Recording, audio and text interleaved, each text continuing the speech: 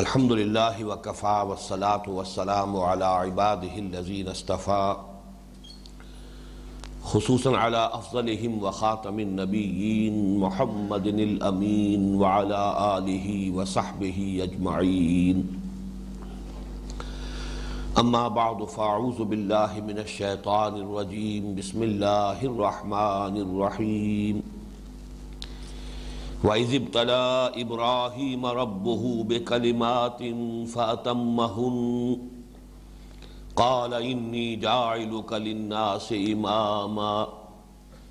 قَالَ وَمِن ذُرِّيَّتِي قَالَ لَا يَنَالُ عَهْدِي الظَّالِمِينَ إِلَىٰ قَوْلِهِ تَعَالَىٰ ربنا وابعث فيهم رسولا منهم يتلو عليهم آياتك ويعلمهم الكتاب والحكمة ويزكيهم إنك أنت العزيز الحكيم صدق الله العظيم رب اشرح لي صدري ويسر لي أمري واحلل عقدة من لساني يفقهوا قولي اللہم ربنا الہمنا رشدنا واعذنا من شرور انفسنا اللہم ارنا الحق حقا وارزقنا اتباعه وارنا الباطل باطلا وارزقنا اجتنابه اللہم وفقنا لما تحب وترضى آمین یا رب العالمین۔ سورہ بقرہ کے 15ویں رکوع کی تلاوت بھی ہم اس سے قبل کر چکے ہیں اور اس کی چند آیات کا مطالعہ بھی ہم نے مکمل کر لیا تھا۔ آج اس پہلی نشست میں انشاءاللہ اس رکوع کا مطالعہ ہم مکمل کریں گے۔ جو آیات ہم پڑھ چکے ہیں ان کے ضمن میں بھی بعض باتیں ایسی ہیں کہ جو میں چاہتا ہوں کہ ان کی طرف توجہ دوبارہ مبذول کرا دوں۔ پہلی آیت وَإِذِ ابْتَلَىٰ إِبْرَاهِيمَ رَبُّهُ بِكَلِمَاتٍ فَأَتَمَّهُنَّ، اور یاد کرو جب کہ آزمایا ابراہیم کو اس کے رب نے علیہ السلام بے کلمات، بڑی بڑی باتوں میں، فاتمہن، تو اس نے ان سب کو پورا کر دیا، ان تمام امتحانات میں کامیاب ہوا۔ قال انی جاعلک للناس اماما، اللہ نے فرمایا کہ اے ابراہیم میں تمہیں پوری نوع انسانی کا امام بنانے والا ہوں۔ قال ومن ذریتی، حضرت ابراہیم نے عرض کیا اور میری اولاد میں سے۔ قال لا ینال عہد الظالمین، اللہ نے فرمایا کہ میرے اس عہد کو یا میرے اس عہد میں ظالم مشرک کافر شامل نہیں ہوں گے۔ حضرت ابراہیم علیہ السلام کے ساتھ کی جو بات اللہ تعالیٰ کی ہوئی، تورات میں یہ بات بڑی تفصیل سے مذکور ہے، لیکن یہ آخری ٹکڑا لا ینال عہد الظالمین یہ اس میں سے حذف کر دیا گیا۔ اس سے اندازہ ہوتا ہے کہ تورات کے مرتب کرنے والوں نے اور مرتبین نے کس کس پہلو سے اس کے اندر تحریف کی ہے، چونکہ انہیں اس کے بعد ایک خالص نسلی تصور پر اپنے پورے معاملات کو لے کر چلنا تھا، جس کی یہاں نفی ہو رہی تھی۔ ایک اعتبار سے نسل کا معاملہ اس بات میں آیا کہ حضرت ابراہیم ہی کی ذریت میں اب آئندہ امامت رہے گی، اور امامت کے بارے میں تفصیل سے میں عرض کر چکا ہوں کہ مراد نبوت ہے۔ خلافت اور امامت، ان دو اصطلاحوں کے مابین جو فرق و تفاوت ہے وہ پچھلی مرتبہ میں عرض کر چکا ہوں۔ تو اس امامت الناس کا مطلب ہے کہ اب نبوت کا سلسلہ حضرت ابراہیم کی نسل ہی میں رہے گا۔ یہ بات اپنی جگہ برقرار رہی، اور جیسے کہ آپ کو معلوم ہے خود حضور صلی اللہ علیہ وسلم بھی نسل ابراہیم میں سے ہے، حضرت اسماعیل کی اولاد میں سے ہیں۔ آپ سے پہلے 600 برس تک ایک وقفہ رہا ہے نبوت و رسالت کا، اور اس سے قبل 1400 برس تک تسلسل کے ساتھ نبوت حضرت یعقوب کی نسل میں رہی، جو پوتے ہیں حضرت ابراہیم کے۔ لیکن یہ کہ لا ینال عہد الظالمین، یہاں سے جڑ کٹتی ہے اس نسلیت کی کہ محض اولاد ابراہیم میں ہو جانا یہ در حقیقت امامت کی ضمانت نہیں ہے، بلکہ اس کے ساتھ انسان کا اپنا عمل، بلا من اسلم وجہہ للہ وہو محسن، یہ شرطیں بھی پوری کرنی لازم ہے کہ ایمان اور عمل صالح کی شرائط بھی پوری ہو، تب در حقیقت اللہ تعالیٰ کے اس عہد میں نسل ابراہیمی سے تعلق رکھنے والے لوگ شامل ہوں گے۔ اگلی آیت میں فرمایا وَإِذْ جَعَلْنَا الْبَيْتَ مَثَابَةً لِلنَّاسِ وَأَمْنًا، اور یاد کرو جب کہ ہم نے اپنے گھر کو، البیت، بیت پر الف لام آ گیا، یہ عہد کا ہے، اپنا گھر، ہمارا گھر بیت اللہ، ہم نے اسے بنا دیا امن کی جگہ اور بار بار آنے کی جگہ، مرجع، جو لوگوں کے لیے مرجع ہے، لوٹ لوٹ کر آنے کی جگہ ہے، اس کی زیارت کے لیے، عمرے اور حج کے لیے لوگ آتے ہیں، بار بار آتے ہیں، مرکز ہے اور امن کی جگہ ہے۔ وَاتَّخِذُوا مِن مَّقَامِ إِبْرَاهِيمَ مُصَلًّى۔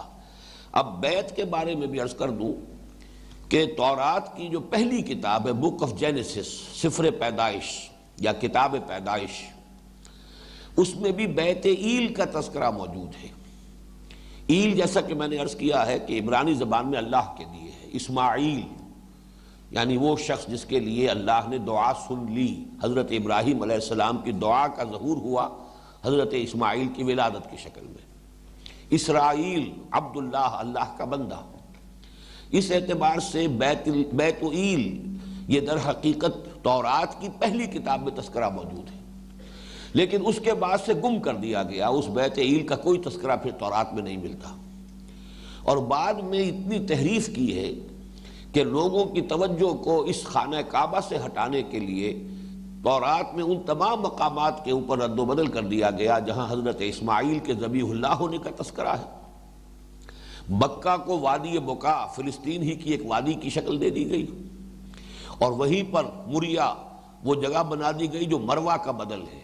اسی کو مذبح قرار دیا گیا، اور یروشلم پہ جو بنا ہے ہیکل سلیمانی، اس کو قرار دیا گیا کہ یہ ہے پرانا گھر اللہ کا۔ حالانکہ صحیح بات یہ کہ تاریخی اعتبار سے اس کو کوئی جھٹلا نہیں سکتا کہ یروشلم تو بسا ہے، آباد ہوا ہے حضرت سلیمان علیہ السلام کے عہد میں۔ اس پر جیسا کہ میں آپ سے عرض کر چکا ہوں کہ بڑی تفصیل سے ان چیزوں کی تردید مولانا فراہی رحمۃ اللہ علیہ نے اپنی کتاب میں کی ہے، اور جیسا کہ میں نے عرض کیا تھا کہ جیسے ہمارے ہاں ایک محاورہ ہے کہ چور کے پیر نہیں ہوتے، کتنا ہی کانگیاں چور ہو، بہرحال چوری کرتے ہوئے کچھ نہ کچھ ایسے نشانات چھوڑ جاتا ہے کہ جس سے پھر تفتیش کرنے والے جو ہے فائدہ اٹھاتے ہیں اور آخر وہ کھوج لگاتے ہوئے چور تک جا پہنچتے ہیں۔ تو اسی طریقے سے انہوں نے جو تحریفات کی ہیں تورات میں، اس میں بہت سے مقامات رہ گئے، ان کے نظر انداز کر گئے کہ ان نشانات راہ سے بھی انسان فیصلہ کرے اگر حقیقت پہنچنے کا، تو حقیقت معلوم ہو جاتی ہے کہ بیت اللہ، ان اول بیت وضع للناس للذی ببکہ،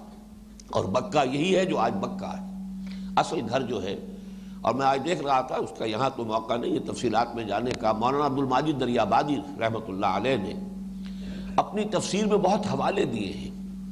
عیسائی جو مستشرقین ہیں ان کے بھی حوالے دیے ہیں،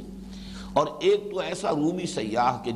جس کا زمانہ حضرت مسیح کی پیدائش سے بھی 100 برس قبل کا ہے،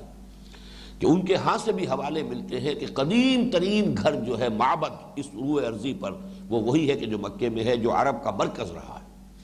یعنی تمام ایام جاہلیت میں حضرت ابراہیم علیہ السلام کے بعد حضرت اسماعیل، اور پھر یوں سمجھیے کہ تقریباً 2500 برس بیت گئے تھے حضور صلی اللہ علیہ وسلم کی جو بھی بعثت ہے اس کے مابین، لیکن اس پورے عرصے میں پورے عرب کا مرکز رہا ہے یہ، ایک دینی مرکز، روحانی مرکز، چاہے اس کی حیثیت بدل گئی، اس کو ایک بتکدہ بنا دیا گیا، لیکن بت تو اس میں رکھے ہوئے تھے، وہ گھر جو ہے اصل، وہ گھر در حقیقت سب کے لیے مرجع بنا رہا ہے۔ وَإِذْ جَعَلْنَا الْبَيْتَ مَثَابَةً لِلنَّاسِ وَأَمْنًا وَاتَّخِذُوا مِن مَّقَامِ إِبْرَاهِيمَ مُصَلًّى۔ مقام کے بارے میں عرض کر چکا ہوں کہ ایک اگرچہ تقریباً کہا جا سکتا ہے کہ اجماع ہو گیا ہے ہمارے سلف کا اس پر کہ اس سے مراد وہ پتھر ہے کہ جس پر بعض روایات کے مطابق حضرت ابراہیم علیہ السلام کھڑے ہو کر تعمیر کرتے تھے خانہ کعبہ کی، اور یہ پتھر خود بخود جیسے جیسے دیواریں بلند ہو رہی تھی بلند ہوتا چلا جاتا تھا، گویا کہ یہ لفٹ کا کام بھی کر رہا تھا اللہ تعالیٰ کی طرف سے ایک معجزے کے طور پر۔ اور اس پر بعض روایات ایسی بھی ہے کہ حضرت ابراہیم کے مسلسل کھڑے رہنے کی وجہ سے اس پر ان کے قدموں کے نشان بھی بن گئے تھے۔ بہرحال وہ پتھر اب بھی موجود ہے، اور وہ پتھر جو ہے ایک جنگلے کے اندر رکھا ہوا ہے، شیشے کے اندر، اور اسی کو مقام ابراہیم کی تفسیر عموماً جو ہے وہ اسی کے حوالے سے کی جاتی ہے کہ وَاتَّخِذُوا مِن مَّقَامِ إِبْرَاهِيمَ مُصَلًّى، کہ مقام ابراہیم کو نماز کی جگہ بنا لو، یعنی ہر طواف کے بعد 2 رکعتیں جو ہیں وہاں پر ادا کی جاتی ہیں۔ اس کے لیے چونکہ ایک دلیل ہے حضور صلی اللہ علیہ وسلم کے عمل میں بھی. حضور کا جو آخری حج ہے اس میں جب آپ نے طواف کیا ہے تو اس کے بعد آپ وہاں سے اپنے 7 چکر مکمل کرنے کے بعد بڑھے ہیں مقام ابراہیم کی طرف، اسی پتھر کی طرف جو وہاں رکھا ہوا ہے. اور اس آیت مبارکہ کے الفاظ آپ کی زبان مبارک پر تھے، وَاتَّخِذُوا مِن مَّقَامِ إِبْرَاهِيمَ مُصَلًّى، اور حضور صلی اللہ علیہ وسلم ادھر گئے اور وہاں جا کر آپ نے 2 رکعت نماز ادا کی. تو یہ عمرے اور حج کے مراحل میں یہ ایک مرحلہ ہے اور اس کے حوالے سے اس کی تعبیر یہی ہے. لیکن ایک دوسری تعبیر بھی ہے جو دل کو لگتی ہے کہ مقام ابراہیم سے مراد گویا کہ یہ بستی ہے، یہ آبادی ہے جس کو کہ ابراہیم نے اپنا مسکن بنایا، اپنی اولاد کی ایک شاخ کو یہاں آباد کیا. اور اس معنی کیے جائیں تو اس ابراہیم کے قیام گاہ میں سے ایک حصہ من مقام ابراہیم مصلی، وہاں ایک نماز کی جگہ بھی بناؤ، مصلی نماز کی جگہ. اور وہ گویا کہ اس سے پھر مراد ہو جائے گا کہ یہاں مسجد حرام مراد ہے. خانہ کعبہ بیت اللہ وہ تو اپنی جگہ پر ایک عمارت ہے، وہ مسجد حرام کی گود میں ہے. تو وَاتَّخِذُوا مِن مَّقَامِ إِبْرَاهِيمَ مُصَلًّى اس اعتبار سے گویا کہ اس کی تفسیر ہوگی اور اس کو تعبیر کیا جائے گا مسجد حرام سے. واللہ عالم، یہ دونوں آراء موجود ہیں. وَعَهِدْنَا إِلَىٰ إِبْرَاهِيمَ وَإِسْمَاعِيلَ أَن طَهِّرَا بَيْتِيَ لِلطَّائِفِينَ وَالْعَاكِفِينَ وَالرُّكَّعِ السُّجُودِ. جیسا کہ میں نے عرض کیا تھا اس رکوع کی اکثر آیات وہ ہیں کہ جن کا مثنیٰ یعنی اسی کی ہم مضمون آیت کہیں نہ کہیں قرآن مجید میں موجود ہے. اب یہ مضمون بھی آپ کو سورہ حج میں ملے گا. وَإِذْ بَوَّأْنَا لِإِبْرَاهِيمَ مَكَانَ الْبَيْتِ أَلَّا تُشْرِكْ بِي شَيْئًا وَطَهِّرْ بَيْتِيَ لِلطَّائِفِينَ وَالْقَائِمِينَ وَالرُّكَّعِ السُّجُودِ. تو بس صرف ایک لفظ کا فرق ہے، وہاں قائمین آیا ہے یا عاکفین آیا ہے. قائم قیام بھی نماز کا ایک رکن ہے، رکعی سجود رکوع اور سجود کی طرح کھڑے ہونے والے اللہ کے حضور نماز میں عبادت میں اور رکوع اور سجود کرنے والے. اور عاکف اعتکاف جو ہے وہ کہتے ہیں توجہ کو کسی شے پر مرکوز کر کے بیٹھ رہنا، لو لگانا جسے ہم کہتے ہیں. عکف علیہ یعکف ای اقبل علیہ مواظبا ولازمہ. عکف اس کو کہتے ہیں کہ کسی شے کی طرف توجہ کر کے رخ کر کے اور پھر اسی کو لازم پکڑ کر انسان اپنی توجہ کو مرکوز کر کے بیٹھ رہے. وَإِذْ قَالَ إِبْرَاهِيمُ رَبِّ اجْعَلْ هَٰذَا بَلَدًا آمِنًا. یہ مضمون بھی سورہ ابراہیم کی آیت نمبر 35 میں آیا ہے، بلکہ یہاں فعل یہ جو آیا ہے اس میں نکرہ کی شکل میں بلدن آمنن، وہاں ہے البلد آمنا. رب اجعل ھذا البلد آمنا، اے رب اس شہر کو، اس بستی کو، اس آبادی کو امن کا گہوارہ بنا دے. وارزق اہلہ من الثمرات من آمن منہم باللہ والیوم الآخر. یہ جو دعا کی حضرت ابراہیم نے کہ یہ جو میں اپنی نسل کی ایک شاخ کو یہاں آباد کر رہا ہوں پروردگار، تو ان کے لیے رزق کا اہتمام فرما. اس کی تفصیل ہے جو سورہ ابراہیم میں آئی ہے. یہاں پر اجمالاً اس کا ذکر ہے، سورہ ابراہیم کی آیت میں اس کا پورا مقدمہ، اس کے لیے اس دعا کے لیے درخواست کے لیے جو جڑ بنیاد ہے وہ بھی بیان کی گئی. ربنا انی اسکنت من ذریتی بواد غیر ذی زرع عند بیتک المحرم ربنا لیقیموا الصلاۃ. پروردگار میں نے اپنی نسل میں سے ایک شاخ کو اس وادی میں لا کر آباد کر دیا ہے جہاں کوئی زراعت نہیں، بے آب و گیاہ وادی، یہاں کوئی شے پیدا نہیں ہوتی، کوئی شے اگتی نہیں ہے. میں نے یہاں تیرے حکم کے تحت تیرے اس گھر کے پاس عند بیتک المحرم، تیرے گھر کے پاس لا کر آباد کر دیا ہے، حرمت والا گھر. لیقیموا الصلاۃ، اس مقصد سے کہ یہاں پر وہ نماز کا اہتمام کریں، نماز قائم کریں، اس گھر کو آباد کریں، یہ گھر واقعی خدا پرستی کا مرکز بن جائے. تو اب جب میں نے یہ خدمت سر انجام دی ہے پروردگار تیرے حکم کی تعمیل میں، تو فاجعل افئدة من الناس تهوی الیہم وارزقهم من الثمرات لعلهم یشکرون. تو پروردگار اب لوگوں کے دل ان کی طرف مائل کر، یعنی یہ جو ایک ہے کہ لوگوں کی توجہ ان کی طرف ہو، لوگوں کے دلوں میں ان کی محبت پیدا ہو جائے، بلکہ یہ کہ اس گھر کی مناسبت سے ایک عقیدت کا رشتہ استوار ہو جائے کہ یہ اس گھر کے آباد کرنے والے ہیں، اس گھر کے متولی ہیں، اس گھر کے خادم ہیں، اس گھر کو پاک صاف رکھنے والے ہیں زائرین کے لیے اور حجاج کے لیے اور عمرہ کرنے والوں کے لیے اور قیام کرنے والوں کے لیے اور اعتکاف اور طواف کرنے والوں کے لیے. تو پروردگار لوگوں کے دلوں میں ہوا یہوی جو آتا ہے وہ کسی چیز کا نیچے گرنا، اترنا، تو تہوی الیہم دل ان کی طرف مائل ہو جائیں، جھک جائیں ان کی جانب. دلوں میں، لوگوں کے دلوں میں ان کے لیے محبت اور عقیدت پیدا فرما دے، تاکہ یہ پھر ثمرات کے ذریعے سے ان کو رزق عطا فرما۔ یہاں پر فواکہ کا عام طور پر جو لفظ یہاں ثمرات کا آیا ہے ترجمہ لوگ کر دیتے ہیں اس کے مراد پھل ہیں، حالانکہ پھل کے لیے عربی زبان میں جو معین لفظ فواکہ ہے۔ ثمرات یہ میں بیان کر چکا ہوں، ثمرات تو کسی بھی شے کا جو حاصل ہے وہ اس کا ثمر ہے، چنانچہ خود انسان کا ثمر ہے اس کی اولاد۔ اس اعتبار سے یہاں صرف پھلوں کی بات نہیں رہے گی بلکہ اجناس بھی اس میں شامل ہو جائیں گی۔ اس میں جو آخری بات تھی وہ یہ کہ حضرت ابراہیم علیہ السلام نے، چونکہ اللہ تعالیٰ نے جب امامت کا مسئلہ تھا تو اللہ تعالیٰ نے فرما دیا تھا کہ میرا جو عہد ہے کہ انی جاعلک للناس اماما، اس میں ظالم شریک نہیں ہوں گے، تمہاری نسل کے وہ لوگ جو کفر یا شرک کا راستہ اختیار کریں گے وہ اس میں شامل نہیں ہوں گے۔ تو یہاں حضرت ابراہیم نے خود آگے بڑھ کر اپنی اولاد کے لیے جب رزق کی دعا کی ہے تو اس میں سے ان کو خارج کر دیا، بلکہ صرف اس دعا کو انہی لوگوں کے لیے رکھا ہے من آمن منہم باللہ والیوم الآخر، پروردگار یہ دعا میں کر رہا ہوں اپنی نسل کی ان افراد کے لیے، ان لوگوں کے لیے جو ایمان تجھ پر ایمان رکھتے ہوں، یوم آخر پر ایمان رکھتے ہوں۔ ظاہر بات ہے جب اللہ پر اور یوم آخر پر ایمان ہوگا تو ان کا عمل لازماً درست ہوگا، عمل صالح ہوگا۔ اس کا جو یہاں پر جواب دیا ہے یہ قرآن مجید کے فلسفے کا اہم مسئلہ ہے۔ قال ومن کفر فامتعہ قلیلا، اللہ نے فرمایا جو کوئی کفر کی روش اختیار کرے گا تو اسے بھی میں متاع دوں گا۔ متاع جو ہے دنیاوی سامان، یہ دنیا متاع ہے، برتنے کی چیز ہے، یہ صرف ضروریات زندگی جو ہے اس کی حد تک اگر انسان ان کو استعمال کرے تو اس میں کوئی حرج نہیں ہے، اس سے لو نہ لگائے، اس سے محبت نہ کرے، ان کو اصل مقصود نہ بنا لے، انہی کو اپنی بھاگ دوڑ اور سعی و جہد کا اصل جو ہے نصب العین نہ بنا لے، بلکہ یہ کہ استعمال کی حد تک ضروریات زندگی ہیں ان کی حد تک ان کا استعمال ہرگز کوئی بری شے نہیں۔ لیکن اس میں کوئی فرق اللہ تعالیٰ نے نہیں رکھا ہے مومن اور کافر کے مابین۔ فرمایا فَأُمَتِّعُهُ قَلِيلًا، جو کوئی کفر کی روش اختیار کرے گا اسے بھی میں ساز و سامان دنیاوی سے تو نوازوں گا، اگرچہ قلیل ہے، قلیل اس معنی میں نہیں ہے، ہو سکتا ہے کفار کو بہت دولت دے دے،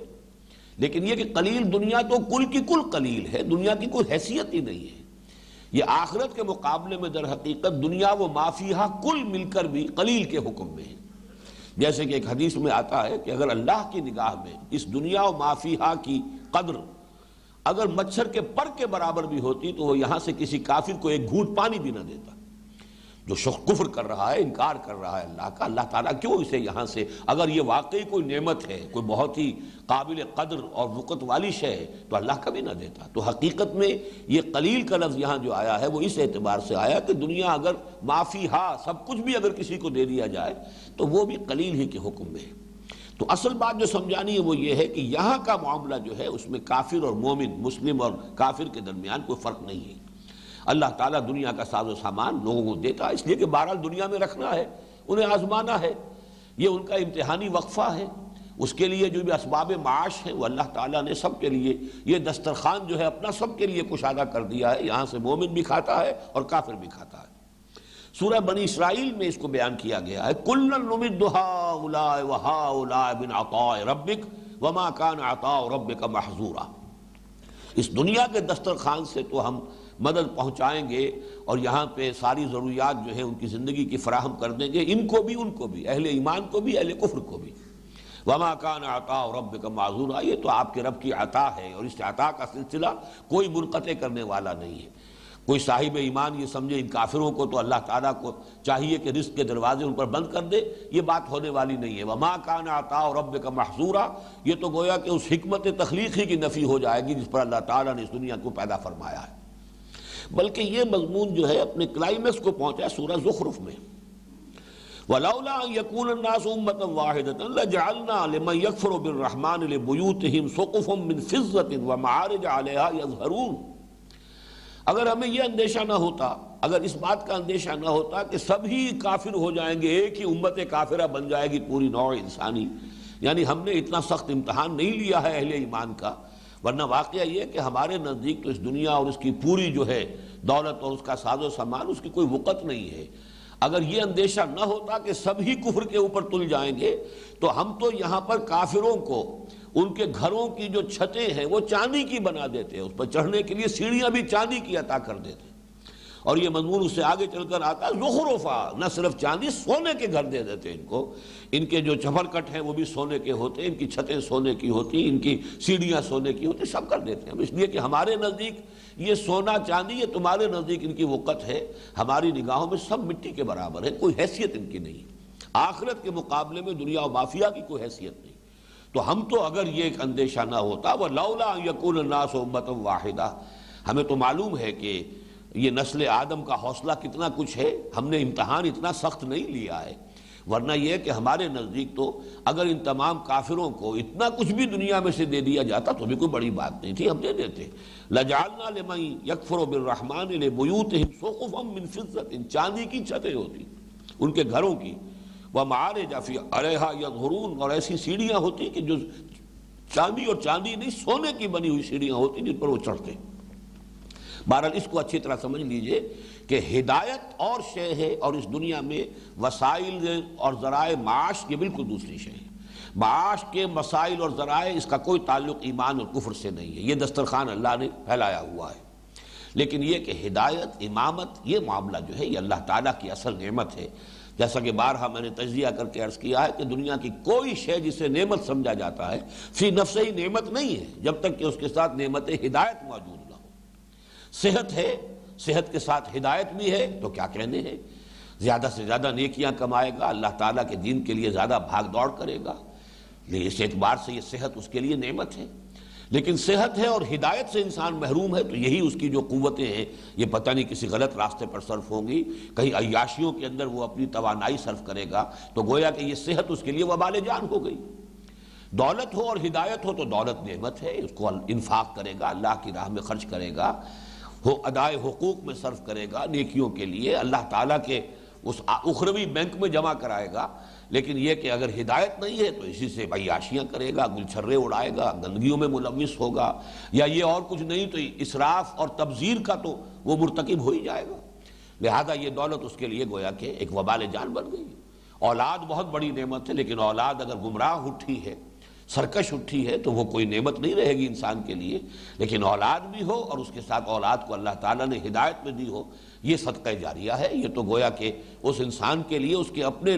عمل کے سلسلے کے ختم ہو جانے کے بعد بھی نیکیوں کے اور حسنات کے حصول کا ایک مسلسل سلسلہ جاریہ ہے۔ تو اس اعتبار سے ہر نعمت کو نعمت بنانے والی شے نعمت ہدایت ہے۔ اگر نہیں ہے، ہدایت نہیں ہے تو کوئی شے نعمت نہیں ہے، نعمت کے درجے میں اسے شمار کرنا ہی در حقیقت گمراہی ہے، اور اسی کی وجہ سے پھر ہمارا سارا ایٹیچیوڈ جو ہے ذہنی اس کی طرف غلط ہو جاتا ہے۔ ہاں ہر شے ان میں سے نعمت بن جائے گی اگر نعمت ہدایت بھی شامل ہے۔ اب آگے چلیے وَإِذْ يَرْفَعُ إِبْرَاهِيمُ الْقَوَاعِدَ مِنَ الْبَيْتِ وَإِسْمَاعِيلُ، اور ذرا تصور کرو اس وقت کا جب کہ اٹھا رہے تھے ابراہیم بنیادوں کو، گھر کی، ہمارے گھر کی بنیادوں کو اٹھا رہے تھے۔ یرفع چونکہ یہاں پر آیا ہے واحد کا صیغہ ہے تو گویا کہ اصل معمار تو ابراہیم ہے، ان کے ہیلپر کی حیثیت سے وہ اسماعیل، ان کے مددگار، ان کے معاون کی حیثیت سے حضرت ابراہیم شمار ہوں گے، ورنہ اصل جو ہے معمار وہ حضرت ابراہیم علیہ السلام ہے۔ اب یہاں بھی جیسا کہ میں نے عرض کیا من البیت، وہی الف لام لگا ہوا ہے بیت پر، مراد بیت اللہ ہے، اللہ کا گھر، یہ گویا کہ محفوظ ہے۔ اس میں ذرا یہ بات نوٹ کر لیجئے کہ اس گھر کی تعمیر اول نہیں ہے یہ جو حضرت ابراہیم کے ہاتھوں ہو رہی ہے، جبکہ ان اول بیت وضع للناس للذی ببکہ سورہ آل عمران میں فرمایا پہلا گھر جو بنا ہے لوگوں کے لیے عبادت خداوندی کے مرکز کی حیثیت سے وہ ہے جو مکے میں ہے۔ تو اب ظاہر ہے حضرت ابراہیم سے پہلے تو نہ معلوم کتنے رسول آ چکے ہیں، حضرت ہود، حضرت صالح، یہ سب کے سب اسی جزیرہ نما کے اندر اللہ کے جلیل القدر رسول آئے ہیں، اور باقی رسولوں کا تذکرہ تو آپ کہہ سکتے ہیں نوح، حضرت نوح جو ہے وہ تو شمال کی جانب تھے، جو آج کل کے زمانے کا کردستان ہے وہ ہے اصل قوم نوح کی جگہ، لیکن یہ کہ حضرت ہود یہ تو جنوبی علاقہ احقاف کا جو ہے جزیرہ نما عرب کا، اور حضرت صالح آئے ہیں اسی جزیرہ نما عرب کے شمال مغربی کونے کے اندر۔ تو اللہ کے پیغمبر یہاں آتے رہے، نسل انسانی جو ہے اب چلی آ رہی ہے، تو کیسے ممکن ہے کہ عبادت خداوندی کے لیے پہلے کوئی گھر تعمیر نہ ہوا ہوتا؟ تو بہت قوی بات ہے یہ کہ در حقیقت اس کے بنانے والے حضرت ابراہیم اور حضرت آدم اور حضرت شیس علیہ السلام، یہ دو باپ بیٹا ہیں کہ جنہوں نے مل کر اس گھر کی تعمیر کی ہے علیہ السلام۔ البتہ اس کے بعد یہ کہ سیلابوں وغیرہ اور امتداد زمانہ کی وجہ سے بس اس کی بنیادیں تو رہ گئی تھیں، باقی یہ ایک ٹیلے کی شکل میں تھا، جیسے کہ ہمارے ہاں آثار قدیمہ جو ہوتے ہیں عام طور پر ٹیلوں کی شکل میں ہوتے ہیں۔ حضرت ابراہیم کے زمانے میں جبکہ اللہ تعالیٰ کے حکم سے وہ حضرت حاجرہ اپنی اہلیہ اور حضرت اسماعیل اپنے فرزند ان دونوں کو لے کر ساتھ یہاں آئے تو وہ ایک ٹیلا سا تھا، اس کے سوا یہاں کچھ نہیں تھا۔ اس ٹیلے میں سے پھر وہ بنیادیں برآمد کی گئی، قواعد گویا کہ پہلے سے موجود تھے، اس لیے بنیاد بنانے کی انہیں یہاں ضرورت پیش نہیں آئی ہے، بلکہ وہ پہلے سے جو بنیادیں تھیں، یرفع ابراہیم القواعد من البیت، اس گھر کے قواعد جو ہیں، قواعد جمع قاعدے کی، بیس قاعدہ، تو گویا کہ جو بنیادیں تھیں وہ پہلے سے تھیں، ان کے اوپر جو بھی مٹی آ گئی تھی اللہ تعالیٰ نے اذ بوأنا لابراہیم مکان البیت، اللہ نے نشاندہی فرما دی، اے ابراہیم یہاں ذرا کھدائی کرو تو وہ بنیادیں نکل آئیں گی اور پھر ان بنیادوں سے تعمیر شروع کرو۔ وَإِذْ يَرْفَعُ إِبْرَاهِيمُ الْقَوَاعِدَ مِنَ الْبَيْتِ وَإِسْمَاعِيلُ رَبَّنَا تَقَبَّلْ مِنَّا إِنَّكَ أَنْتَ السَّمِيعُ الْعَلِيمُ۔ اس وقت وہ یہ دعا کر رہے تھے، یہ الفاظ یہاں پر محذوف ہیں، بس ان کے جو الفاظ ہیں دعا کے وہ نقل کر دیے گئے، گویا کہ ان کے زبانوں پر، ان کے منہ پر، ان کی یہ دعا جو تھی، ان کے لبوں پر یہ دعا تھی، ربنا تقبل منا، اے رب ہمارے قبول فرما اس کو ہماری طرف سے۔ ایک تو اس کے دو مفہوم ہو سکتے ہیں، ہماری اس محنت کو قبول فرما، اس کار خیر کی توفیق تو نے ہمیں دی کہ تیرا یہ قدیم گھر جسے بیت عتیق بھی کہا گیا، ثم محلھا الی البیت العتیق، وہ پرانا گھر، قدیم ترین گھر، تو دو مقامات قرآن مجید میں ایسے جہاں سے ثابت ہوتا ہے کہ بڑا قدیم گھر ہے یہ صرف حضرت ابراہیم سے اس کی تاریخ کا آغاز نہیں ہے، بلکہ یہ کہ ان اول بیت وضع للناس الذی ببکہ، اور ایک بیت عتیق، یہ جو ہے معلوم ہوتا ہے بہت قدیم گھر۔ تو پروردگار تو نے جو ہمیں توفیق دی، کسی بھی خیر کی توفیق بھی اللہ کی جانب سے ارزانی ہوتی ہے، لیکن پھر انسان دعا کرتا ہے اللہ اسے شرف قبول بھی عطا فرما۔ اور اس میں ایک نکتہ نکالا ہے بعض مفسرین نے کہ یہ تقبل جو ہے باب تفاعل ہے، اور باب تفاعل کا ایک خاصہ ہے تکلف، کسی کام کو کرنا اگرچہ کہ اس کے کرنے میں رکاوٹیں موجود ہوں تو ذرا مشقت کر کے، مشقت اور محنت سے وہ کام کرنا۔ تو اس میں گویا کہ یہ نکتہ ہے کہ انسان کی کوئی سعی ہو، کوئی جہد ہو، کوئی نیکی ہو، کوئی عبادت گزاری کا معاملہ ہو، بہرحال نقائص رہ جاتے ہیں، کوتاہیاں رہ جاتی ہیں، تو ہر وقت اسے اپنی کوتاہیوں پر نگاہ رکھتے ہوئے کہ اللہ ہے تو نہیں اس قابل میرا یہ کام یا میرا یہ عمل یا میری یہ سعی یا یہ میری کوشش کہ یہ از خود مستحق ہو جائے تیرے لیے کہ تو اسے قبول کرے، لیکن پروردگار تو قبول فرما، اس کی تمام کوتاہیوں کے باوجود، تمام ہماری جو بھی تقصیرات ہیں ان کے باوجود۔ یہ گویا کہ لفظ تقبل کے اندر ایک مفہوم ہے، ربنا تقبل منا۔ دوسرا مفہوم ہو سکتا ہے ہماری اس دعا کو قبول فرما، یہ گویا کہ تمہید بن جائے گی، چونکہ ابھی دعا جو ہے اگلی دو آیتوں میں بھی یہ دعا مسلسل چل رہی ہے، تو پروردگار ہماری اس دعا کو جو اس وقت ہم تیرے سامنے پیش کر رہے ہیں، ہماری اس عرضداشت کو شرف قبول عطا فرما، انک انت السمیع العلیم، یقیناً تو ہی ہے کہ جو سب کچھ سننے والا اور سب کچھ جاننے والا ہے۔ یہاں یہ وہی حصر کا مفہوم آ جاتا ہے، انک انت، یقیناً تو ہی ہے، باقی بھی خیر سنتے ہیں اور علم رکھنے والے ہیں، لیکن سب کچھ سننے والا اور سب کچھ جاننے والا تو ہی ہے، تیری ہی ذات ہے تنہا کہ جو سب کچھ سننے والی اور سب کچھ جاننے والی ہے۔ ابھی وہ دعا اب آگے چل رہی ہے، ربنا وجعلنا مسلمین لک، اور اے رب ہمارے ہم دونوں کو اپنا فرما بردار بنائے رکھ۔ یہاں پر بعض حضرات نے ترجمہ جو کیا ہے کہ ہم دونوں کو اپنا فرما بردار بنا لے، تو میرے نزدیک یہ تھوڑی سی کوتاہی والی بات ہے۔ حضرت ابراہیم پہلے سے بھی فرما بردار ہیں، حضرت اسماعیل پہلے سے بھی فرما بردار ہیں، حضرت ابراہیم کون کون سی وادیوں میں سے گزر چکے ہیں، امتحانات کیسے کیسے پاس کر چکے ہیں، وَإِذِ ابْتَلَىٰ إِبْرَاهِيمَ رَبُّهُ بِكَلِمَاتٍ فَأَتَمَّهُنَّ۔ تو یہاں ترجمہ ہونا چاہیے اے رب ہمارے ہم دونوں کو اپنا فرما بردار بنائے رکھ، یعنی جو بھی تو نے سعادت ہمیں عطا فرمائی ہے، اسلام کی، فرما برداری کی، طاعت کی، عبادت کی، اے اللہ اس پر ہمیں استقامت عطا فرما، ہم اسی پر جمے رہیں۔ اور یہ نکتہ بہت اہم ہے کہ کسی بھی مقام پر پہنچنے کے باوجود انسان کو ہمیشہ خائف رہنا چاہیے، لرزاں ترساں رہنا چاہیے کہ آج تو اللہ نے مجھے یہ توفیق دی ہے، کل کہیں یہ توفیق سلب نہ ہو جائے، میری کسی کوتاہی کے باعث کوئی ایسا نہ ہو کہ کوئی ایسی لغزش ہو جائے کہ سارا کیا دھرا جو ہے وہ رہ جائے، اور سارا جو بھی کچھ کیا تھا وہ حبط اعمال کا، جس کی کہ بار بار قرآن مجید میں جو آئی ہے وعید، حبطت اعمالہم فی الدنیا والآخرہ، ان کے اعمال، ان کی نیکیاں وہ سب کی سب ضائع ہو گئی، ختم ہو گئی، حبط ہو گئی۔ تو اللہ ایسا حادثہ ہمارے ساتھ نہ ہونے پائے. ربنا وجعلنا مسلمین لک. اب یہاں لفظ اسلام جو ہے آگے بھی چل کر آئے گا، یہ اگلے رکوع میں بہت اہتمام کے ساتھ لفظ آئے گا. یہ اس کی حقیقت کو نوٹ کیجئے کہ اگرچہ جب ہم اصطلاحات میں آئیں گے تو اسلام اس سے بلندتر اصطلاح ایمان، قالت الاعراب آمنا قل لم تؤمنوا ولکن قولوا اسلمنا. یہ بدو کہہ رہے ہیں کہ ہم ایمان لے آئے، نبی سے کہہ دیجئے کہ تم ایمان نہیں لائے ہو، اس مغالطے میں نہ ہو، مبتلا مت ہو، بلکہ تم کہہ سکتے ہو ہم اسلام لے آئے. تو گویا کہ یہ پہلی منزل ہے، اس کے بعد دوسری منزل ہے آگے. جیسا کہ بارہا میں بیان کر چکا ہوں کہ اسلام عام ہے، ایمان خاص ہے. ہر مومن تو مسلم ہے، ہر مسلم مومن نہیں ہے. اب ہمارا جو بھی حال ہے اس وقت، 1 ارب سے زیادہ مسلمان جو دنیا میں ہیں، ان میں کتنے ہوں گے کہ جو حقیقتاً ایمان سے بہرہ ور ہیں؟ مسلمان تو ہیں، لیکن یہ کہ ایمان وہ ایک بہت بڑی شے ہے، بہت بلند مقام ہے. پھر اس سے بھی ایک اونچا مقام ہے احسان، بلند ترین مقام ہے کہ جو حدیث جبرائیل میں بھی آیا ہے، سورہ مائدہ کی اس آیت میں بھی آیا ہے. لیس علی الذین آمنوا وعملوا الصالحات جناح فیما طعموا اذا ما اتقوا وآمنوا وعملوا الصالحات ثم اتقوا وآمنوا ثم اتقوا واحسنوا واللہ یحب المحسنین. یہ تیسری منزل ہے، بلند ترین منزل ہے، اسلام، ایمان اور احسان. لیکن یہاں جو لفظ اسلام آ رہا ہے، یوں سمجھیے کہ اپنی جگہ پر یہ لفظ ان تمام حقائق اور ان تمام منازل کو بھی لیے ہوئے ہے اپنی حقیقت کے اعتبار سے. حقیقت اسلام تو یہ ہے اللہ کے سامنے جھکا ہوا ہو انسان، سر تسلیم خم ہو، جو مزاج یار میں آئے، جو حکم ہو بے چون و چرا اس کی اطاعت ہو رہی ہو. تو یوں سمجھیے کہ ایمان کی بلند ترین منزل بھی تو یہی ہوگی، احسان بھی تو یہی کچھ ہے.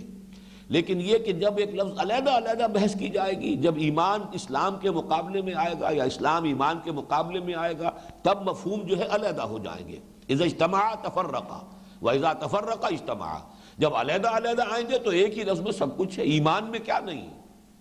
جیسے کہ ایک حدیث میں آتا ہے کہ ایک صحابی نے عرض کیا کہ حضور مجھے تو بس کوئی ایک بات، ایک جملہ بتا دیجئے، ایک کلمہ ایسا جس کو میں مضبوطی سے تھام لوں، مجھ سے زیادہ باتیں جو ہے نہ میری سمجھ میں آتی ہیں نہ میرے ذہن میں رہتی ہیں. فرمایا کہ بس ٹھیک ہے، قل آمنت باللہ ثم استقم. کہو میں ایمان لایا اللہ پر اور پھر جم جاؤ اس پر. تو ایک لفظ میں سب کچھ ہے. خود ہمارے منتخب نصاب میں جو حصہ اول کا درس آخر ہے، سورہ حامیم السجدہ کی آیات، ان الذین قالوا ربنا اللہ ثم استقاموا، اسی میں سب کچھ، ساری قیامت اسی میں مضمر ہے.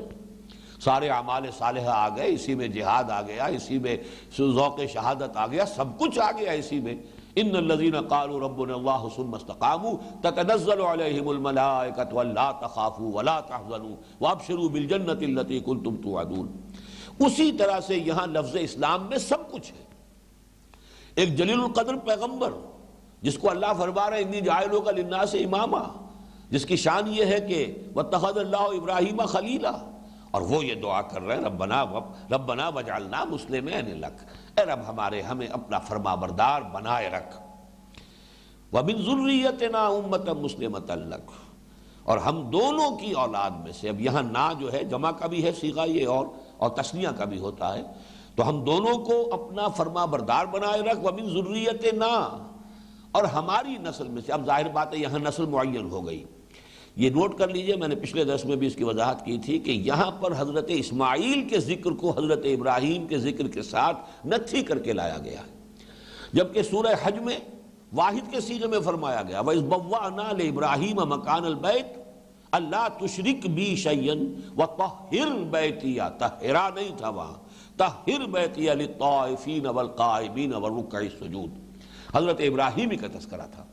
یہاں بھی جیسا کہ میں نے ابھی وضاحت کی تھی کہ اصل جو ہے معمار اس گھر کے وہ ابراہیم ہی ہے. اذ یرفع ابراہیم القواعد من البیت و اسماعیل. لیکن یہاں اسماعیل کے ذکر کو لایا جا رہا ہے، اور اس لیے لایا جا رہا ہے کہ در حقیقت وہ تحویل قبلہ کی یہ تمہید ہو رہی ہے. یعنی نسل یعقوب سے منتقل ہو کر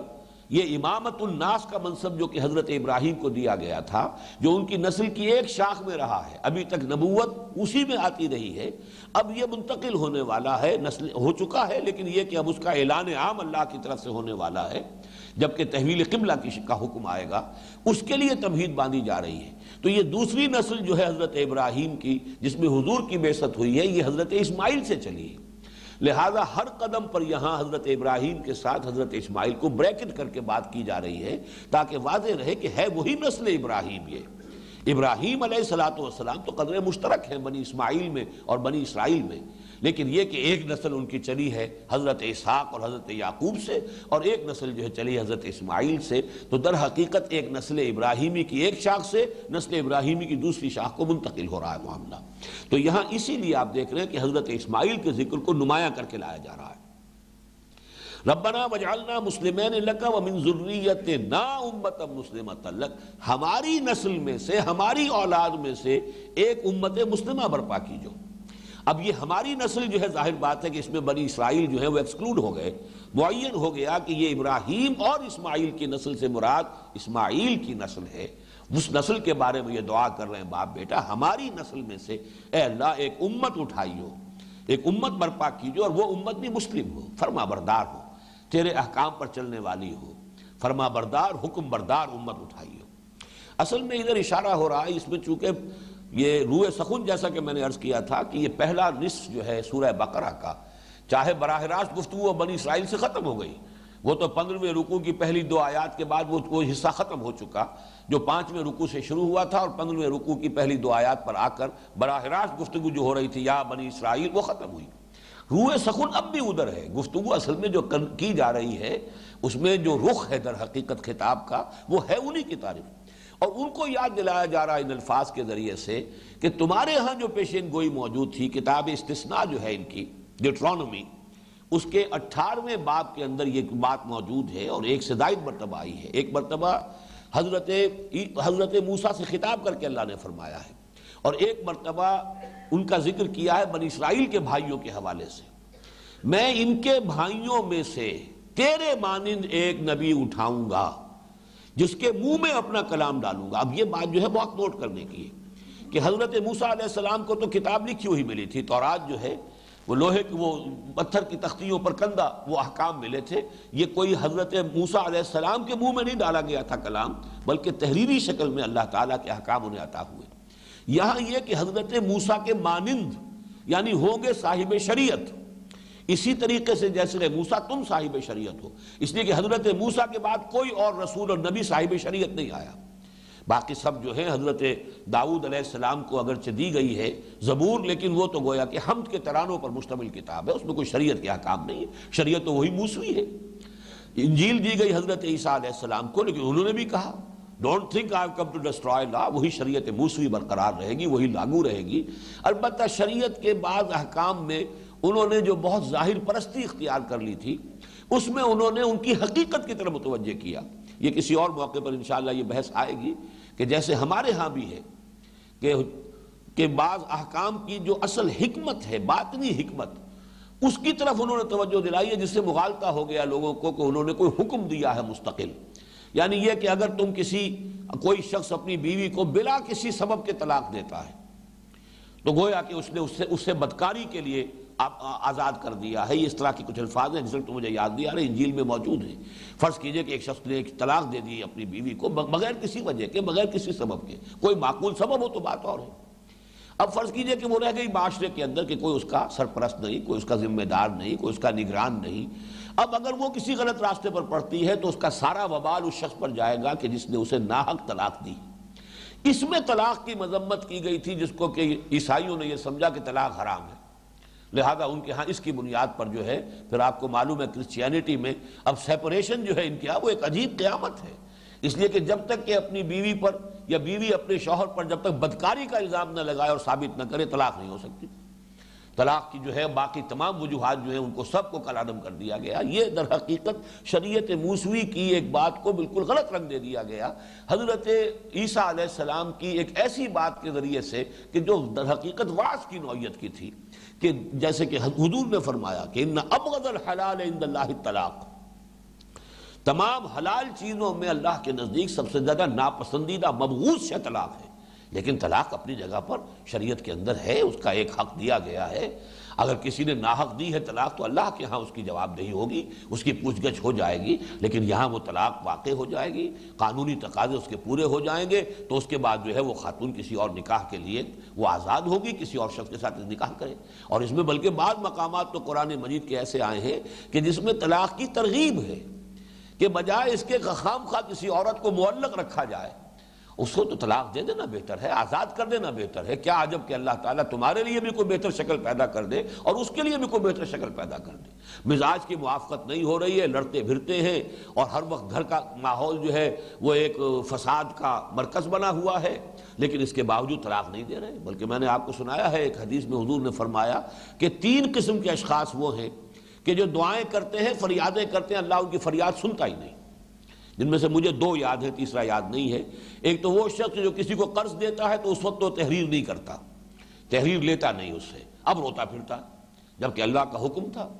اذا تداینتم بدین الی اجل فاکتبوہ الی اجل مسمى فاکتبوہ، لکھو اس کو۔ اس وقت تو وہ دوستی ہے اور محبت ہے اور اعتماد ہے اور یہ ہے، اس میں اللہ کے حکم کو نظر انداز کر دیا، اب رو رہے ہیں، تو اللہ تعالیٰ اس کی فریاد سنے گا ہی نہیں۔ اسی طرح ایک شخص ہے کہ جو اپنی بیوی کے ہاتھوں نالا ہے، فریاد کرتا پھرتا ہے، یہ تو میرے ساتھ ایسا سلوک کرتی ہے اور میں اس طرح میرا اس نے ناک میں دم کیا ہوا ہے، لیکن طلاق نہیں دیتا، جبکہ اللہ تعالیٰ نے طلاق کا راستہ کھلا رکھا ہوا۔ بہرحال یہ میں ایک مثال دے رہا تھا، اس وقت کوئی موضوع میرا طلاق نہیں ہے، کہ در حقیقت شریعت موسوی کے بعض چیزوں پر جن پر لوگوں نے اس کی ظاہر پرستی کی وجہ سے یہودیوں نے کو بہت تشدد اختیار کر لیا تھا یا اس کے اندر بہت وہ آزادی برت رہے تھے، اس میں کچھ چیزیں اخلاقی نوعیت سے حضرت عیسیٰ علیہ السلام نے فرمائی، ان کو موجودہ عیسائیت میں ان کو قانون کا درجہ دے کر در حقیقت سارا فساد پیدا کیا گیا، ورنہ اصل میں حضرت عیسیٰ علیہ السلام کا یہ قول موجود ہے کہ شریعت موسوی تم پر لاگو رہے گی، عائد رہے گی۔ Don't think I have come to destroy law۔ متی کی انجیل میں آج بھی یہ الفاظ موجود ہیں، اس کے باوجود وہ سینٹ پال نے شریعت جو ہے ساقط کر دی۔ بہرحال اس اعتبار سے سمجھ لیجئے کہ یہاں پر حضرت اسماعیل علیہ السلام کا تذکرہ جو ہے بار بار کیوں آ رہا ہے۔ ربنا واجعلنا مسلمین لک ومن ذریتنا امۃ مسلمۃ لک وارنا مناسکنا، اور ہمیں دکھا ہمارے مناسک۔ مناسک کا لفظ جو ہے منسک کی جمع ہے، اور نسک کا لفظ آتا ہے کپڑے کو، نسک الثوب، کپڑے کو دھو کر پاک صاف کر لیا، تو در حقیقت اس سے مراد ہے عبادات، چاہے وہ کسی میدان کی ہو۔ نماز کی شکل میں عبادت ہے، اس سے بھی در حقیقت انسان اپنے ذہن کی تطہیر کرتا ہے، اپنے وعدے کو دوبارہ اللہ کے ساتھ جو ہے استوار کرتا ہے، ایاک نعبد و ایاک نستعین۔ اسی طرح روزہ ہے، وہ بھی تطہیر نفس کا ذریعہ ہے، تزکیہ نفس کا ذریعہ ہے۔ لیکن ویسے تو یہ تمام عبادات کے لیے ہو سکتا ہے، لیکن جیسے کہ یوسیج ہوتا ہے کہ کوئی لفظ عام ہے لیکن اس کا استعمال کسی خاص مفہوم کے لیے خاص کر دیا گیا، تو نسک کا لفظ جو ہے پھر خاص ہو گیا قربانی کے لیے، اور یہ قربانی کا لفظ چلا آ رہا ان صلاتی و نسکی و محیایا و مماتی للہ رب العالمین۔ اور جیسا کہ آپ کے علم میں ہوگا کہ اصل میں سابقہ شریعت میں نماز پر اتنا زور نہیں تھا جتنا کہ قربانی پر زور تھا۔ یہ شریعت کا ایک ارتقاء ہوا ہے، انسان کے ذہنی ارتقاء کے ساتھ ساتھ اللہ تعالیٰ نے شریعت کے اندر جو ارتقاء جو ہے پیدا فرمایا ہے، اور آخری تکمیلی شکل جو ہے وہ ہے شریعت محمدی صلی اللہ علیہ وسلم۔ یہود کے ہاں نماز سے زیادہ قربانی پر زور تھا، تو اس حوالے سے یہ لفظ ان کے ہاں زیادہ عام تھا۔ بہرحال چونکہ حج کا ایک بہت بڑا جو ہے رکن وہ قربانی ہے، اس حوالے سے حج کے لیے یہ لفظ جو ہے مناسک حج، یہ گویا کہ بہت خاص ہو گیا ہے۔ حج کے جو بھی عبادات ہیں، اس کے جو رسومات ہیں، اس کے جو طور طریقے ہیں، اس کے جو اعمال و ارکان ہیں، اس کے لیے چنانچہ حدیث میں بھی آتا ہے کہ حضور صلی اللہ علیہ وسلم آخری حج کے موقع پہ بار بار ایک جملہ جو ہے وہ آپ اس کو ادا فرماتے رہے، مسلمانوں سے کہتے رہے، خذوا عنی مناسککم فانی مقبوض۔ یہ مناسک حج مجھ سے سیکھ لو، لے لو مجھ سے یہ مناسک حج، اچھی طرح سمجھ لو کہ حج کیسے کرنا ہے، اس لیے کہ میری اب روح قبض کی جانے والی، یعنی اب میرا آخری وقت ہے، اب میرے انتقال کا وقت آیا ہے۔ اور آپ نے جب خطبہ بھی دیا ہے اس میں حجۃ الوداع میں، تو یہ الفاظ آپ نے آغاز میں فرمائے کہ گمان یہ ہوتا ہے کہ شاید دوبارہ یہاں اس مقام پر میری اور تم لوگوں کی ملاقات نہ ہو۔ تو یہ گویا کہ ایک پیشین گوئی تھی، ایک یعنی پیشگی خبر تھی جو حضور صلی اللہ علیہ وسلم نے اپنے انتقال کی فرما دی۔ تو حج کے دوران بھی آپ کہتے ہیں خذوا عنی مناسککم فانی مقبوض، یہ سارے مناسک حج جو ہے اچھی طرح سمجھ لو، سیکھ لو، ان کو پوری طرح ذہن نشین کر لو، اس لیے کہ میرا جو ہے وہ آخر وقت ہے، مجھے اب جانا ہے، میری اس زندگی سے اگلی اس حیات دائمی جو ہے ابدی، اس کی طرف روانگی کا وقت ہے۔ ارینا کے لفظ کو سمجھ لیجئے کہ اراق جو ہے اللہ دکھا دے ہمیں ہمارے منسک، تو اس میں یہ بھی ہو سکتا ہے کہ کشف کے ذریعے سے دکھا دیا جائے، اللہ کے مختلف یہ طریقے ہیں، یا رویا صادقہ خواب میں دکھا دیے جائیں۔ ارینا کی ایک شکل یہ بھی ہے جو حضور کے ساتھ ہوئی ہے کہ نماز کیسے پڑھیں،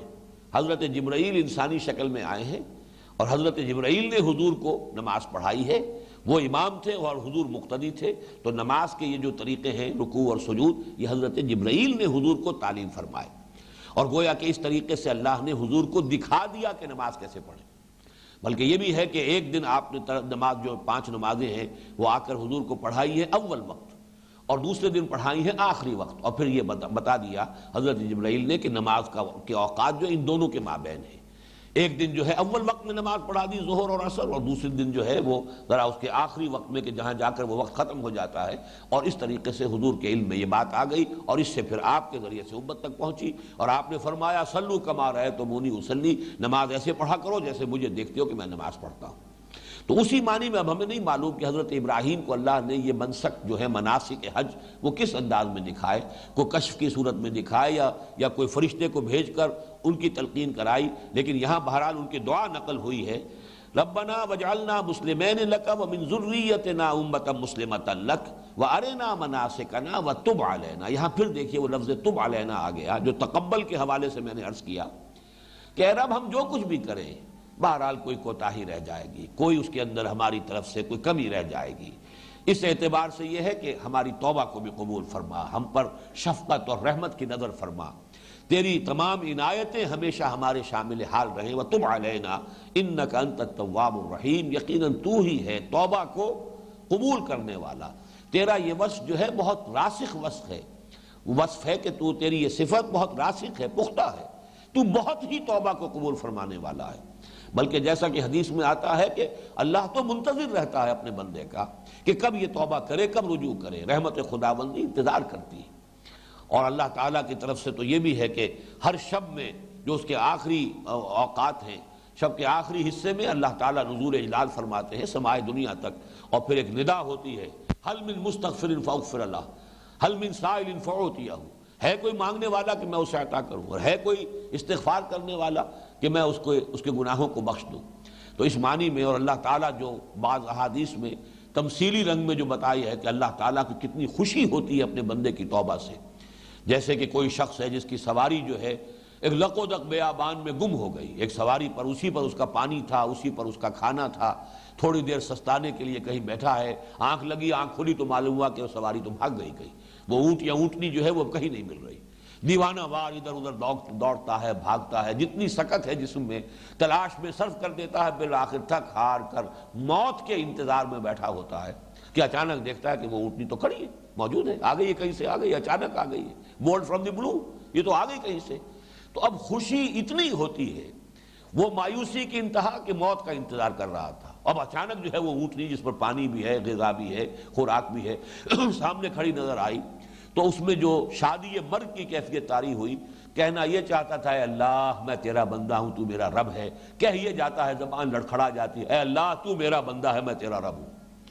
جتنی خوشی اس بندے کو ہوئی ہے اپنی اس گمشدہ اونٹنی کے پا جانے پر، اس سے زیادہ خوشی اللہ کو ہوتی ہے اپنے کسی گناہگار بندے کی توبہ پر۔ تو یہ مختلف جو انداز میں حضور نے اس کی تمثیل کے پیرائے میں یہ اللہ تعالیٰ کی جو صفت ہے توابیت اس کو واضح کیا ہے، انک انت التواب الرحیم، یقیناً تو ہی ہے توبہ کا بہت قبول فرمانے والا، مبالغے کا صیغہ ہے فعال کے وزن پر، الرحیم ہے، اور تو رحمت جو ہے وہ تیری صفت ہے اور صفت مستقل ہے، یہ فعیل کے وزن پر جو صفت مشبہ آتی ہے اس میں دوام ہوتا ہے، تیری رحمت دائم ہے، قائم ہے، ہمیشہ رہنے والی ہے۔ ربنا وابعث فیہم رسولا منہم، اور اے رب ہمارے اٹھائیو ان میں سے، بعثا اٹھنا، بعث بعد الموت، موت کے بعد اٹھنا، جی اٹھنا، وابعث اٹھائیو ان میں سے، یعنی یہ کہ جیسے کہ ایک قوم کے اندر سے سب کے سب برابر ہیں، لیکن جس کے پاس وحی آ گئی، جسے چن لیا گیا، اسے گویا کہ ایک رتبہ بلند دے دیا گیا ہے، اب وہ لوگوں کی ہدایت پر معمور ہوا ہے، اسے اللہ نے چن لیا ہے۔ اللہ یصطفی من الملائکۃ رسلا ومن الناس، اللہ پسند فرما لیتا ہے فرشتوں میں سے بھی اپنے پیغام پر اور انسانوں میں سے بھی۔ تو ربنا وابعث فیہم رسولا منہم، اور اے رب ہمارے اٹھائیو ان میں ایک رسول انہی میں سے، یہ ہے بہت اہم، رسولا منہم۔ یہاں پھر نوٹ کیجئے کتاب استثناء کی وہ جو میں نے پیشن گوئی آپ کو سنائی ہے کہ میں اٹھاؤں گا ایک نبی ان کے بھائیوں میں سے، ان میں سے ہوگا، وہ ان میں سے نہیں ہوگا، بنی اسرائیل میں سے نہیں ہوگا، بلکہ ان کے بھائیوں میں سے ہوگا۔ اور ظاہر بات ہے کہ بنی اسرائیل کے بھائی تو پھر بنی اسماعیل ہیں۔ لہذا یہ تو در حقیقت اس دعا کا ظہور ہے کہ جو نبوت محمدی صلی اللہ علیہ وسلم کی شکل میں سامنے آیا ہے، اور دعا حضرت ابراہیم اور اسماعیل کی یہی تھی۔ اور اس میں جو حکمت ہے وہ یہ ہے کہ کوئی شخص باہر سے آیا ہو جس سے آپ واقف نہ ہوں، جس کی زبان آپ اچھی طریقے سے سمجھتے نہ ہوں، جو آپ کے پس منظر سے واقف نہ ہو،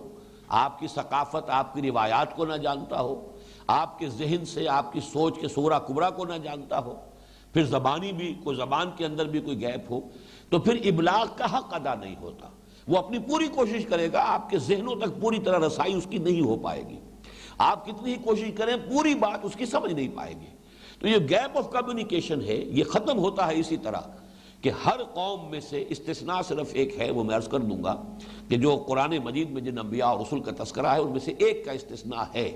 ورنہ قانون یہ ہے، and exceptions prove the rule والا اصول سامنے رکھیے، قانون یہی ہے کہ ہر قوم میں رسول اسی قوم میں سے کسی فرد کو منتخب کر کے اسے مبعوث کیا گیا،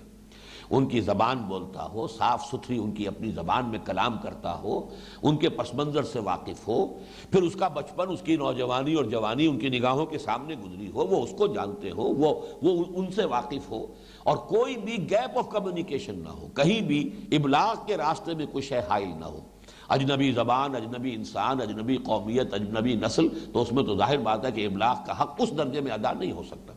استثناء میں آپ کو بتا دیتا ہوں، حضرت لوط علیہ السلام، انہیں جو بھیجا گیا، اور وہ بھیجے گئے عمورہ اور سدوم کی بستیوں کی طرف، کہ جو یہ ڈیڈ سی جو ہے اس کے ساحل پر یہ بستیاں آباد تھیں، جب عذاب الہی آیا ہے تو وہ گویا کہ سب کی سب اسی سمندر کے اندر غرق ہوئی ہیں، اس پر پتھراؤ ہوا ہے، اور پتھراؤ کے بعد اب ان کا نام و نشان بھی نہیں ہے کہ کہاں یہ سدوم اور عمورہ کی بستیاں تھیں۔ کبھی بڑی آباد اور بڑی خوشحال بستیاں تھیں، یہ دونوں بڑے شہر تھے اور تجارتی شاہراہ پر واقع تھے، کہ جو عرب سے، یمن سے چل کر جو تجارتی قافلے چلتے تھے، فلسطین کی طرف جاتے تھے ساحل میڈیٹرینین پر، تو یہ یہاں سے ہو کر گزرتے تھے۔ جو امام مبین جس کو کہا گیا ہے کہ یہ امام مبین ایک سیدھی شاہراہ تھی جس کے اوپر کہ یہ بستیاں واقع تھیں۔ تو اس حضرت لوط علیہ السلام ان کی قوم میں سے نہیں تھے، اسی لیے ایک جگہ پر اخوان و لوط کا لفظ آ گیا، لوط کے بھائی، قوم کا لفظ نہیں آیا، اگرچہ اکثر مقامات پر قوم کا لفظ استعمال کر لیا گیا، لیکن وہ استثناء ہے جیسا کہ میں نے عرض کیا۔ باقی اللہ کا قانون یہی ہے کہ جس قوم کی طرف رسول بھیجا اسی قوم کے کسی فرد کو، اور انہی کی زبان میں اللہ تعالیٰ کی وحی نازل ہوئی، تاکہ کوئی بھی حجاب اور کوئی رکاوٹ جو ہے ابلاغ کے تقاضوں کے پورا کرنے میں کہیں کوئی کمی کسی اعتبار سے نہ رہ جائے۔ ربنا وابعث فیہم رسولا منہم یتلو علیہم آیاتک، وہ رسول کیا کرے؟ انہیں پڑھ کر سنائے تیری آیات۔ ویسے تو یہ لفظ پہلے آ چکا ہے،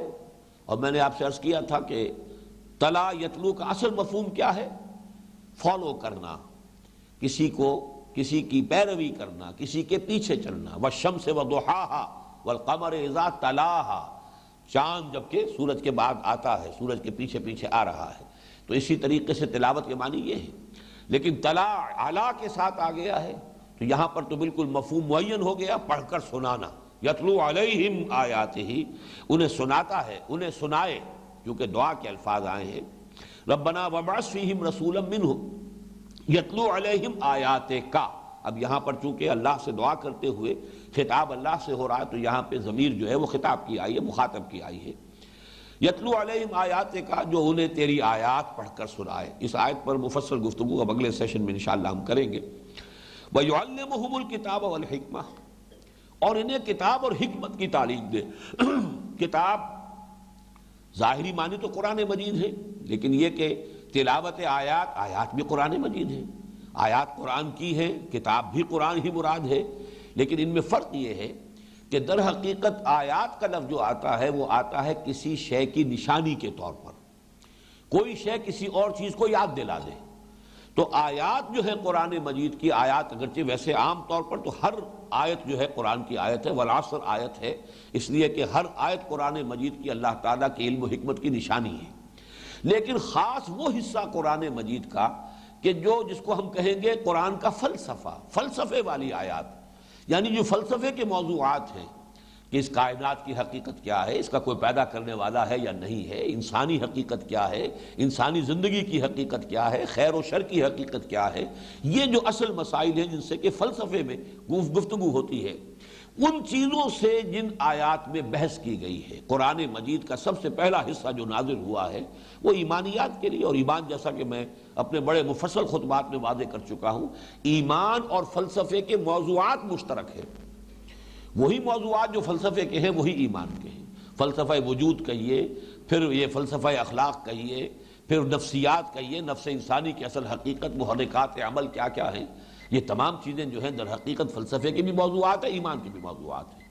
تو قرآن مجید کا وہ حصہ جو ایمانیات سے بحث کرتا ہے وہ یتلو علیہم آیاتہ کے ذیل میں آئے گا، یتلو علیہم آیاتہ کا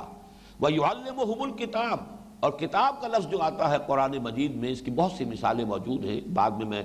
بعض اس کے شواہد پیش کر دوں گا۔ جہاں حکم دینا ہوتا ہے کسی شے کی فرضیت، کتب علیکم القتال، کتب علیکم الصیام، ان الصلاۃ کانت علی المؤمنین کتابا موقوتا، اس لیے کہ جب کوئی شے لکھ دی گئی گویا واجب ہو گئی، فرض ہو گئی، لازم ہو گئی۔ اس حوالے سے جو احکام ہے شریعت کے، وہ جو حصہ ہے قرآن مجید کا وہ ہے کتاب اور حکمت بھی قرآن مجید کا ایک حصہ ہے۔ ذالک مما اوحی الیک ربک من الحکمہ، یہ وہ چیزیں ہیں اے محمد صلی اللہ علیہ وسلم جو وحی فرمائی ہیں آپ کی طرف آپ کے رب نے از قسم حکمت۔ تو حکمت جو ہے جس کے لیے ایک بڑا پیارا لفظ استعمال کیا ہے شیخ الہند مولانا محمود حسن نے اپنے ترجمے میں، تہ کی باتیں، گہرائی کی باتیں، جو اصول ہیں۔ ظاہر بات ہے احکام جو ہیں ان کے نیچے ان کے انڈر لائن پرنسپلز ہے، کوئی اصول ہے جن سے کوئی حکم جو ہے برآمد ہو رہا ہے۔ ایک شخص صرف جانتا ہے حکم کو تو یہ بھی ایک بات ہے، عمل کے لیے کافی ہے کہ یہ حکم ہے، یہ حلال ہے، یہ حرام ہے۔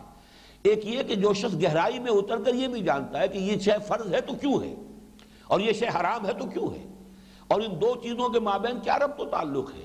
یہ بھی حرام یہ بھی حرام، ان کے مابین کوئی ربط و تعلق ہے، کوئی منطق ہے، کوئی اصول ہے یا نہیں ہے، انڈر لائن پرنسپلز آف شریعہ، جس پر کہ پھر امام الہند شاہ ولی اللہ دہلوی کی معرکۃ الآراء کتاب میں بحث ہوئی ہے، حجت اللہ البالغہ، اس لیے کہ علم و اسرار الشریعہ انہوں نے خود نام دیا ہے، شریعت کے اسرار اور بھید، شریعت کے یہ احکام کیوں ہیں، نمازوں کے یہ اوقات کیوں معین کیے گئے ہیں، ان کے اندر کیا حکمت ہے۔ تو احکام اور حکمت ان دونوں چیزوں کو سمجھ لیجئے کہ حکمت انڈر لائن پرنسپلز ہیں احکام کے۔ احکام کتاب ہے